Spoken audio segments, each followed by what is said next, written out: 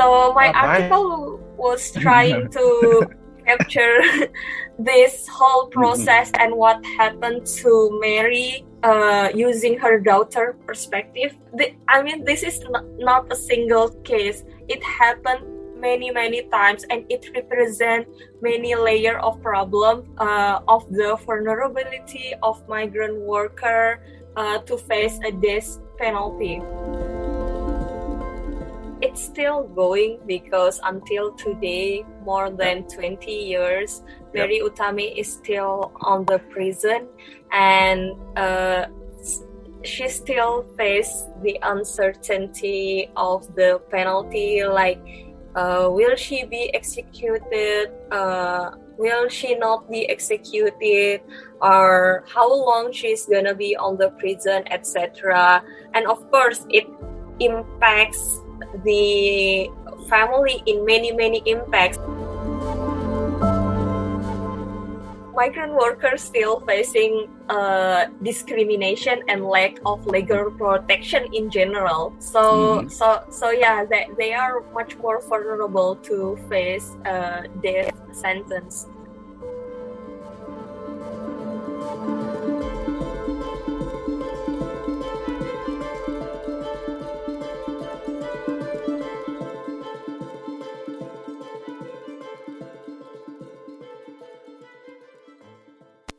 Please listen carefully. Good morning, good afternoon, good evening. Whenever you listen to this podcast with me, Jess and Anna, welcome to Voicy Podcast by BBC, a podcast dedicated to highlight the stories around cross-cutting human rights issues across East and Southeast Asia. This podcast is an initiative of BBC Network, better engagement between East and Southeast Asia. Voicy Podcast. Hi Anna, how are you? Hi Jess, I'm fine. I'm kind of a bit groggy because I only have 3 hours of sleep, but Why? I'll get through it. Yeah, I'm having trouble in sleeping. Yeah, Right. for the past few days. Actually. Yeah, but we figure it out. I can get to sleep earlier soon. Yeah. Well, that's just an idea, right? To get sleep earlier, but in fact, It's really hard. it's really Especially hard. when you're holding your phone or before you go to sleep, yeah. which is a bad Yeah, move. yeah, I don't recommend. Yeah. Yeah. Like if you want to sleep and you're holding your phone, you will think like, okay, I should get away from my phone. But when Yeah. you are already far from your phone, you will feel bored and then, okay, I'll just take my phone again. That's true. That's why the experts are right. You should not use your phone before you go to sleep. Right. But yeah. You know- How about you, Jess? I'm fine. And it's been a long time since the last time we had a chit chat like this, Emma. Yeah. It was from the previous podcast, right? All right, like a month ago. Yeah, like It's been a month. or more Mhm. than. Yeah, I don't know. Yeah. You were so busy. We were also busy, right? Yeah, we are all busy, and I know it. I'm busy as well because one of the reasons why I'm busy actually is because Indonesia just faced its review under the UPR mechanism, and I believe that the Philippines also just faced its review in the same cycle with Indonesia. Oh, yes. I've heard about that. But Yeah. for someone like me who's not familiar with this, can you tell me what is UPR mechanism again? And I believe not everyone knows about that. Right. So UPR mechanism actually is a mechanism under the United Nations Human Rights Council, where each country will be evaluated, will be reviewed. Actually, UPR stands for Universal Periodic Review. So each country will be reviewed by all members of the UN regarding the commitment of the country to international obligations in the promotion and fulfillment of human rights. Shortly, in the UPR session, the reports which submitted by the government and the National Human Rights Institution will be compared, with shadow reports from civil society organization from the country. So it's like what of course the government will say like, oh, we already did our best, we already did this, we already did that in order to fulfill and in order to promote and in order to ensure the enjoyment of human rights, but there's a forum for civil society to say, oh no, you did not do that, like you should improve in this part, you should improve in that part. You lied if you say that you already did all the best. No, it's not like that. So it's kind of forum like for that kind of conversation actually. So it's like an audit. So right? I think, thank you for explaining that, Jess. I was actually not having a hard time understanding it, but thank you for that. And I think that's interesting. So, based from the UPR that had happened, so what are the recommendations the Indonesian government received? And what are the most considered as a problem by them, by the international community?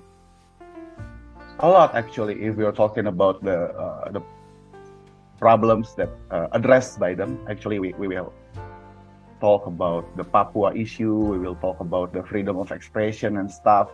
But the biggest number of recommendation to the Indonesian government is about death penalty.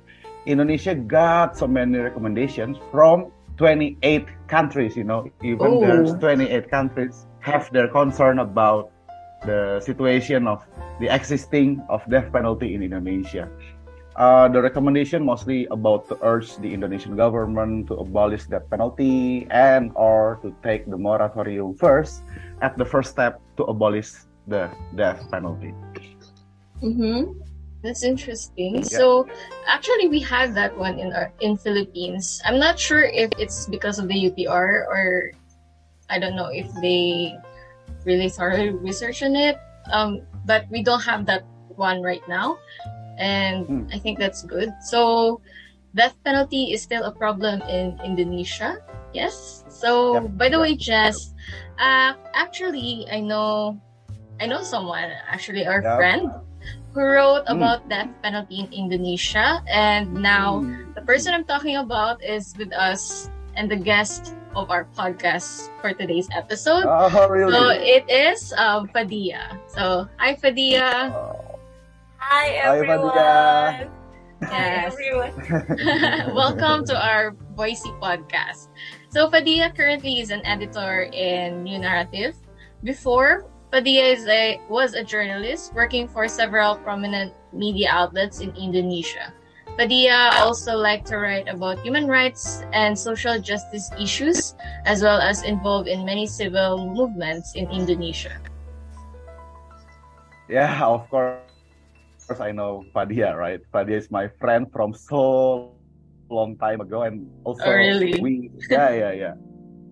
And Fadia also involved as participants of BBC Story Fellowship last year, and if I'm not mistaken, on that Story Fellowship, Fadia wrote about death penalty in Indonesia, right? Yeah. Yeah, hi So everyone. Fadia, would you like? Yeah. Would you like to introduce a bit about yourself? Yeah, before I do that, thank you for inviting me here. I'm so glad to be here today, and I'm also so nervous because, like I said before, it's so weird to be interviewed by other people because usually I'm the one who interview people. I'm Fadia. I'm Fadia Ledrus. You can call me Fadia. My pronouns is they or them. I'm an English language content editor for New Narrative, and I'm also a journalist based in Indonesia. I think that's it. And by the way, I'm a Virgo. That's it. It's important to mention, yeah? It's important to mention that you're a Virgo, yeah? All right. Yeah. So as a Virgo survivor, Virgo survivor? No. The term Virgo survivor is like internal jokes between me and Fadia, from so long time ago. I see. Yeah, because Okay. some people see themselves as a victim of Virgos. Right. Okay. But I'm so Right. interested, Fadia, with your article, with your story that you wrote last year in BBC Story Fellowship. I mean, like, among of so many issues in Indonesia, why you decided to write about death penalty? Yeah, so I found myself intrigued with the death penalty issues, specifically in Indonesia, because I found several ironic and contradictory things that is happening in here. For example, there were many critics of the Saudi government from Indonesia due to the death penalty in Saudi. It happened many times, specifically to Indonesian migrant workers. But at the same time, Indonesia also has the death penalty. And a lot of Indonesian people, including migrant workers, have to face it. So they face death penalty in their own country, in Indonesia as well. And Indonesia government also used death penalty as a part of war on drugs campaign. But as we can see until today, using death penalty as a part of war on drugs campaign never really fixed the drugs issue itself, especially when it Right, comes right. to the syndicate, etc. But yeah, I'm sorry, that another big problem that also Yeah. related to death penalty in Indonesia. Yeah. But I believe that's not only in Indonesia, but also in the Philippines, like the previous president of the Philippines, Duterte, Yeah. was also, he did the same, he did the same. Yeah, exactly. He used the same campaign, war on Yeah. drugs, and he shot so many people in the street, right? Yeah. Of course, yeah. A lot of people actually like that idea, but little did they know the true story behind it. Hmm. Like, it's not. Let's not go over that. But yeah, we have the similar problem. And oh wait, I think I saw one cartoon. It's like a comic strip where it says that we don't have death penalty in the Philippines, but it seems like those every day there's a victim of death penalty because of the war on drugs. And I think that is a very strong statement. So basically, I've actually read your article. But I would like to learn more. So what was the story of your article back then?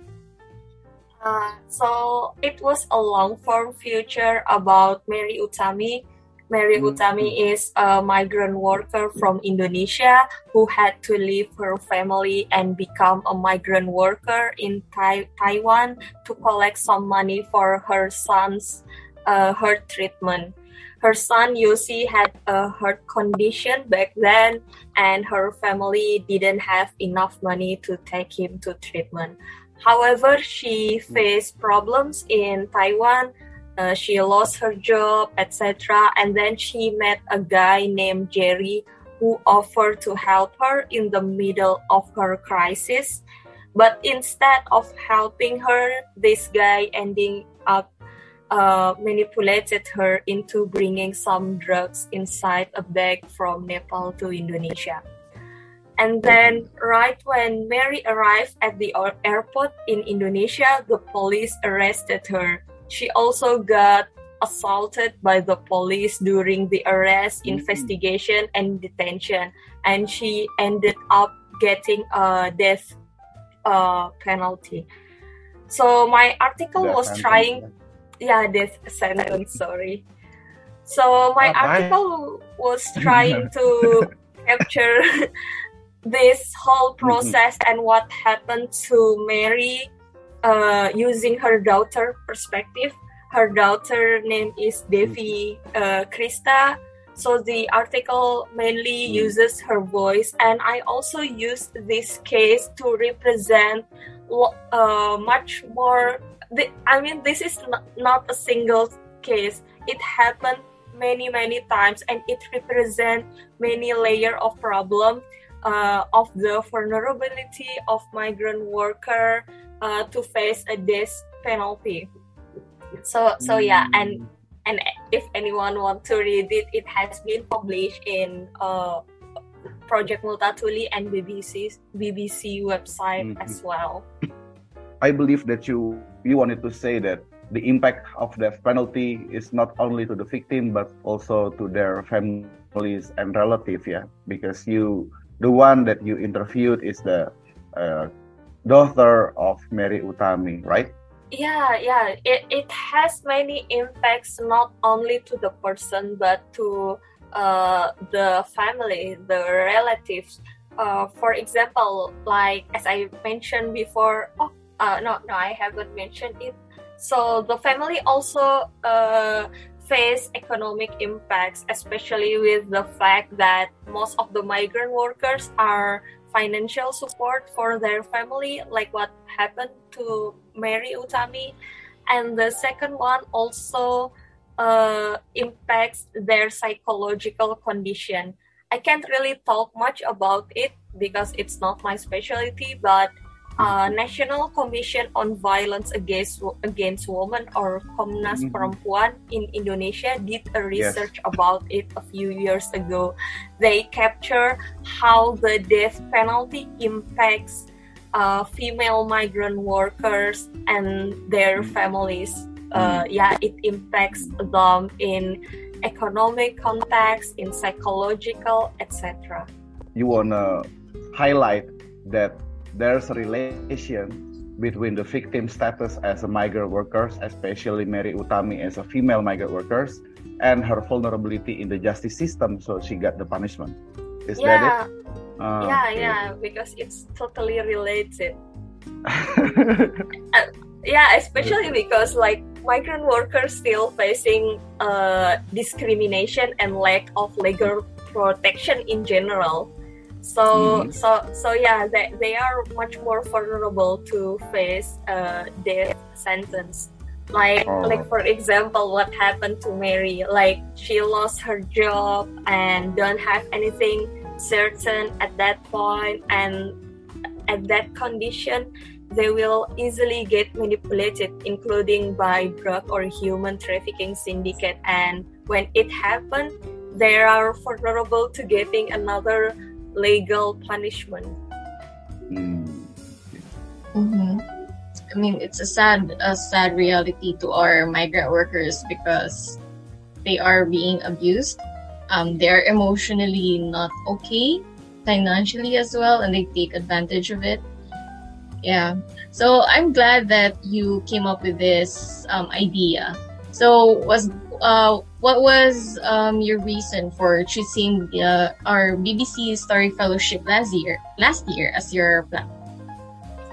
Okay, so at the end of last year, actually I was working on a piece about migrant worker as well, but it was about the HIV treatment access for Indonesian migrant worker in Indonesia. And along the way of the process, I found lots of shocking data in the reporting, including about how most Indonesian people who face death penalty are female migrant worker.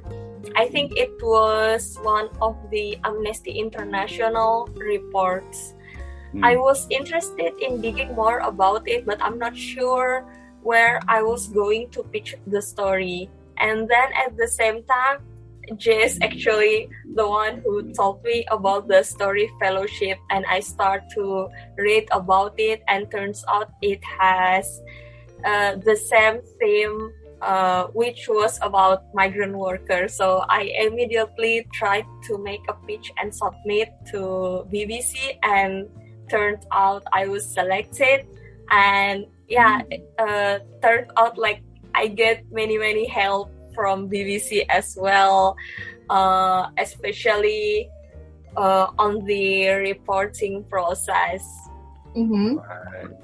Yeah, so for those who are not aware, we are Story Fellowship is a program from BBC or an initiative from BBC which highlights the stories of our migrant workers or the members of our migrant communities. But I'm still curious about the work of Fadia last year, the story that Fadia wrote last year.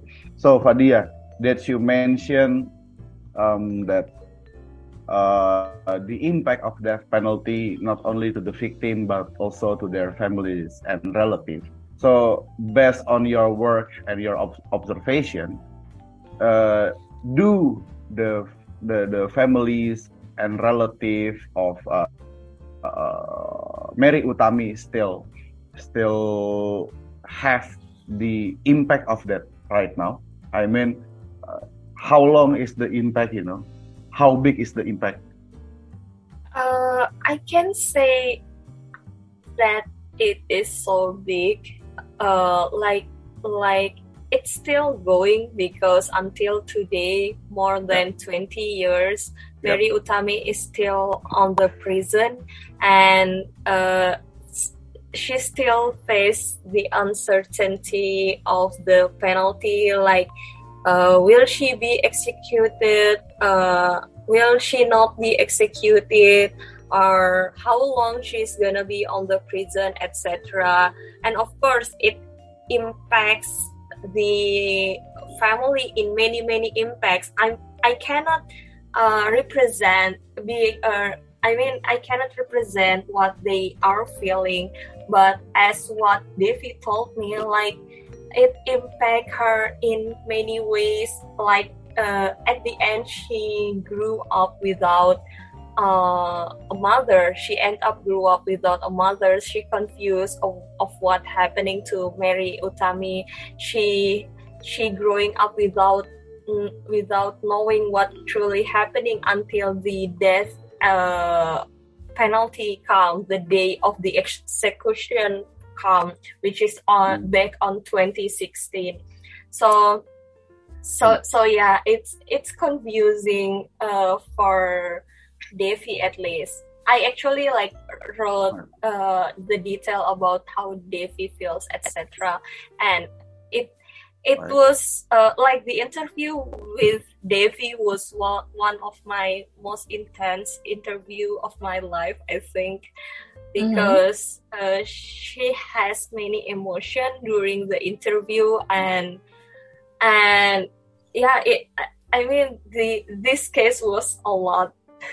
I don't know how to describe it, but it was an intense reporting. In general, it was an intense reporting for me personally. Oh yeah.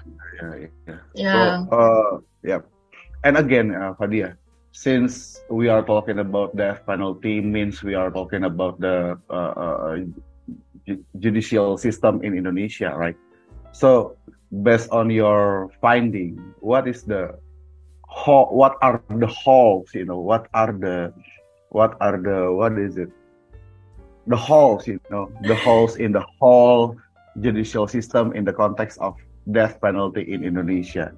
Also, can I add, why is it that it's been taking for so long to to have a judgment? Did I correctly use the term? Like, she's been arrested, right, for almost, has it been a decade? 20 years. Oh yeah, it's been a long time. Then how come there's no or has there been any progress, or yeah? No, so actually until today, her lawyers still campaigning about the urge they still urge President Jokowi to give Mary Utami clemency, but they also publish a petition about it. So if anyone wants to make a little help for Mary Utami case, I think you can also sign the petition to urge President Joko Widodo to give her a clemency, because until today there is no progress at all for her case. she was about to be executed on 2016, but Jokowi held it until today, and it's still unsure for how long she's gonna be arrested actually. So yeah. I think it's sad because they're prolonging it. It's putting her into uncertainty whether she will be free or not. And I think it's sad, and I hope there will be changes from this. Right. Yeah. And for those who are not aware, actually, right now it doesn't mean that we are hoping that Mary Utami will be executed. No, but on the other side, keeping someone in a very long time in a prison without any certainty is cruel as well. Yeah, I agree. Reminds me of the movie. Do you know Shawshank Redemption? Yeah, Shawshank Redemption. Yeah, like the old guy, I forgot his name. I think it was Red. And then he's been in prison for a long time. Then after he was, after he got out, he was already old and he was not happy with his life anymore. So he, ended his life. And I don't know why I inserted that one. But, if they've been in prison for so long, they are not sure. They do not know what to do when they're already outside because they have already, getting accustomed to the environment in the prison. And yeah. Sorry, a little segue. Yeah, No, exactly. Yeah. But we hope that she will get at least a clemency soon, as soon as possible. Yeah. We hope that for will be that. our hope too. Yeah. Mm-hmm. Okay. Lastly, Fadia, or will Anna, who will ask the question? Yeah. So, lastly, why did you choose journalism as your tool to do your advocacy? So I think first of all, it's the only thing that I can contribute, I can do as a journalist. Like it's a part of our job to tell stories and facts of how things happening, including this intersection issue between migrant workers and death penalty. And to quote the cliche words from journalism is to give a voice to the voiceless, which means we give more space for the marginalized group. And I also realized that it wasn't a mainstream issue. This story wasn't a mainstream issue. Therefore, I also pitched this idea to an alternative media in Indonesia, namely Project Multatuli. I think journalism can always be a part of advocacy by telling people the stories, giving them the facts and data, and by doing the fact-checking process in order to let people know about this issue, why this is important, why this is a problem, what we can do, etc. Earlier this year, Project Multatuli published my article in Bahasa Indonesia, so most of the audience is Indonesian. But this year, actually, New Narrative adapted the article into a comic both in English, in Indonesian. Yeah. Great. Nice. Right. Cool. Yeah, I really love the illustration. Well, I'm not the one who made it. I can't draw at all. But I hope it can raise awareness to a broader public, at least in Southeast Asia. So the comic publication is still ongoing every once in a week until the end of December. All right. So we should wait until the last week of December, yeah? Yeah. Please read it every you mentioned Friday. about right. So you mentioned about raising awareness. So what do you think the importance of raising awareness in the context of advocacy? Like, is it important or? I think it's very important. It's more like a very first step for the advocacy itself. Like, how can we make a progress? How can we make a movement if we don't even raise the awareness itself? Because raising awareness is like, telling people that this is important. You have to know about this.